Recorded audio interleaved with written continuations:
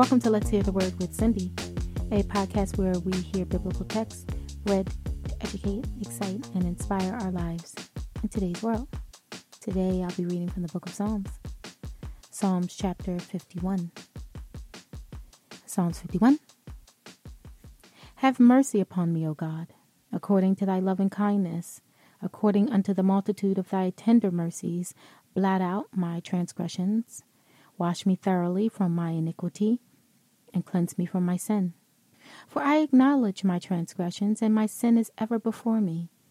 Against thee, thee only, have I sinned, and done this evil in thy sight, that thou mightest be justified when thou speakest, and be clear when thou judgest.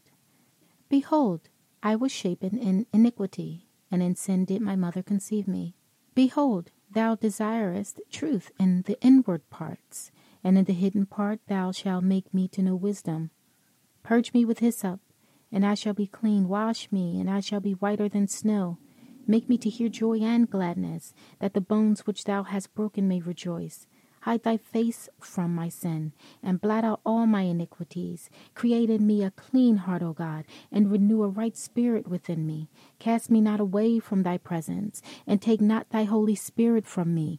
Restore unto me the joy of thy salvation, and uphold me with thy free spirit. Then will I teach transgressors thy ways, and sinners shall be converted unto thee.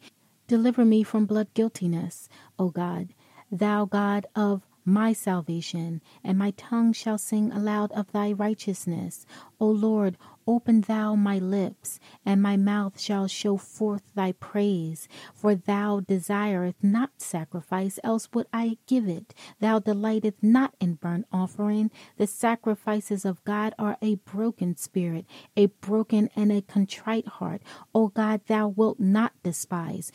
Do good in thy good pleasure unto Zion. Build thou the walls of Jerusalem.